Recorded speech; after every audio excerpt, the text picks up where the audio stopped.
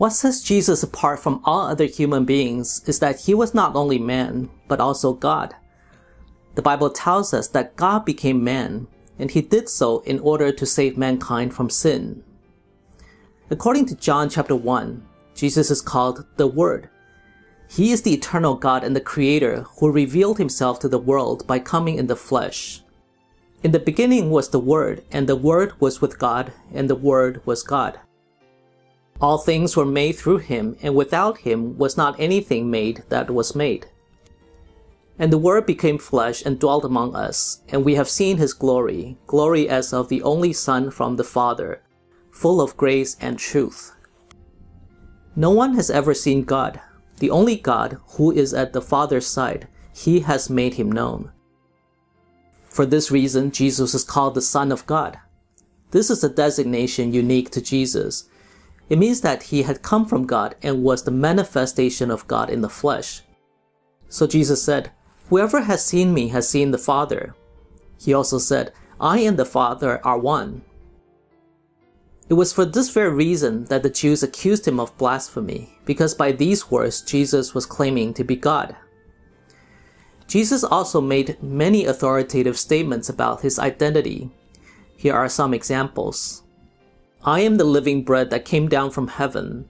If anyone eats of this bread, he will live forever. I am the resurrection and the life. Whoever believes in me, though he die, yet shall he live. And everyone who lives and believes in me shall never die. I am the way and the truth and the life. No one comes to the Father except through me." These words of Jesus, if true, were statements and promises that only God can make. He was telling the world that he is the only way to God, and whoever believes in him will have everlasting life. How can we trust Jesus' claim that he is God? Can we accept the confession of his disciples that he is the Son of God? We will now look at the evidence that the Bible presents to show that Jesus is in fact the Son of God. Jesus' birth was most extraordinary. Mary, who had been betrothed to Joseph, was found to be with child before they came together. When Joseph learned about it and was planning to break the betrothal, an angel of the Lord appeared to him and told him that the child that was conceived in her was from the Holy Spirit. The angel Gabriel had also appeared to Mary to foretell the virgin birth. And the angel answered her, "The Holy Spirit will come upon you, and the power of the Most High will overshadow you. Therefore, the child to be born will be called Holy, the Son of God." Luke chapter 1 verse 35. Since Jesus was God in the flesh, he was not born through human descent, but was conceived through the Holy Spirit of God. More than 700 years before Christ, God had already announced this unprecedented divine entrance into the world. "Behold, the virgin shall conceive and bear a son, and shall call his name Emmanuel." Isaiah chapter 7 verse 14. Jesus' birth was the fulfillment of this prophecy. This was something humanly impossible. It demonstrates that he is the Emmanuel, which means God with us. He is God who has become flesh to dwell among human beings. For in him the whole fullness of deity dwells bodily. Colossians chapter 2 verse 9. Being God in the flesh, Jesus was the complete embodiment of God. Hebrews chapter 1 verse 3 tells us, "He is the radiance of the glory of God and the exact imprint of his nature." God's divine nature is seen clearly in the man Jesus. He was blameless in his words and actions. The Bible tells us that he was tempted in every way but was without sin.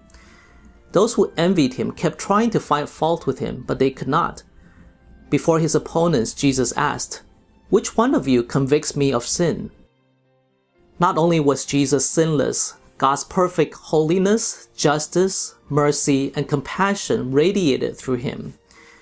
His holiness made people aware of their sinfulness, but his love drew sinners to him to find forgiveness. No other human being could exhibit God's qualities as fully as Jesus. The gospel accounts are full of stories of Jesus performing miracles. His divine power testified to the fact that he was the Son of God. As mentioned in the previous video segment, Jesus healed all kinds of sicknesses and freed the demon-possessed wherever he went. He even brought the dead to life, demonstrating that he is the Lord of life. He exercised his authority over nature. He calmed the storm, changed water into wine, walked on the sea. He fed multitudes of thousands with just a few loaves of bread and fish. Jesus' disciples could not catch any fish all night, but at his command, they let down their net and caught a full net of fish. Jesus also possessed transcendent knowledge. Even before his follower Nathanael met him, he already saw what Nathanael had been doing.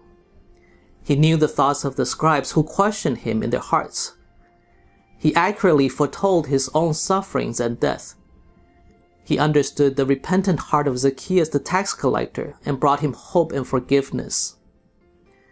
The Bible tells us that the deeds of Jesus were so many that if every one of them were to be written, even the whole world could not contain the books that would be written. The miracles he performed not only helped those who were in need, but they also showed the world that he is the Son of God. In another video segment, we will look at the greatest sign that Jesus performed, his resurrection from the dead. Because he is risen from the dead, we can personally touch the living Savior today. Jesus' many signs and miracles, including his ultimate sign of resurrection, convince us that he is the Son of God whom we may put our trust in. Now Jesus did many other signs in the presence of the disciples, which are not written in this book. But these are written so that you may believe that Jesus is the Christ, the Son of God, and that by believing you may have life in his name. John chapter 20 verses 30 to 31.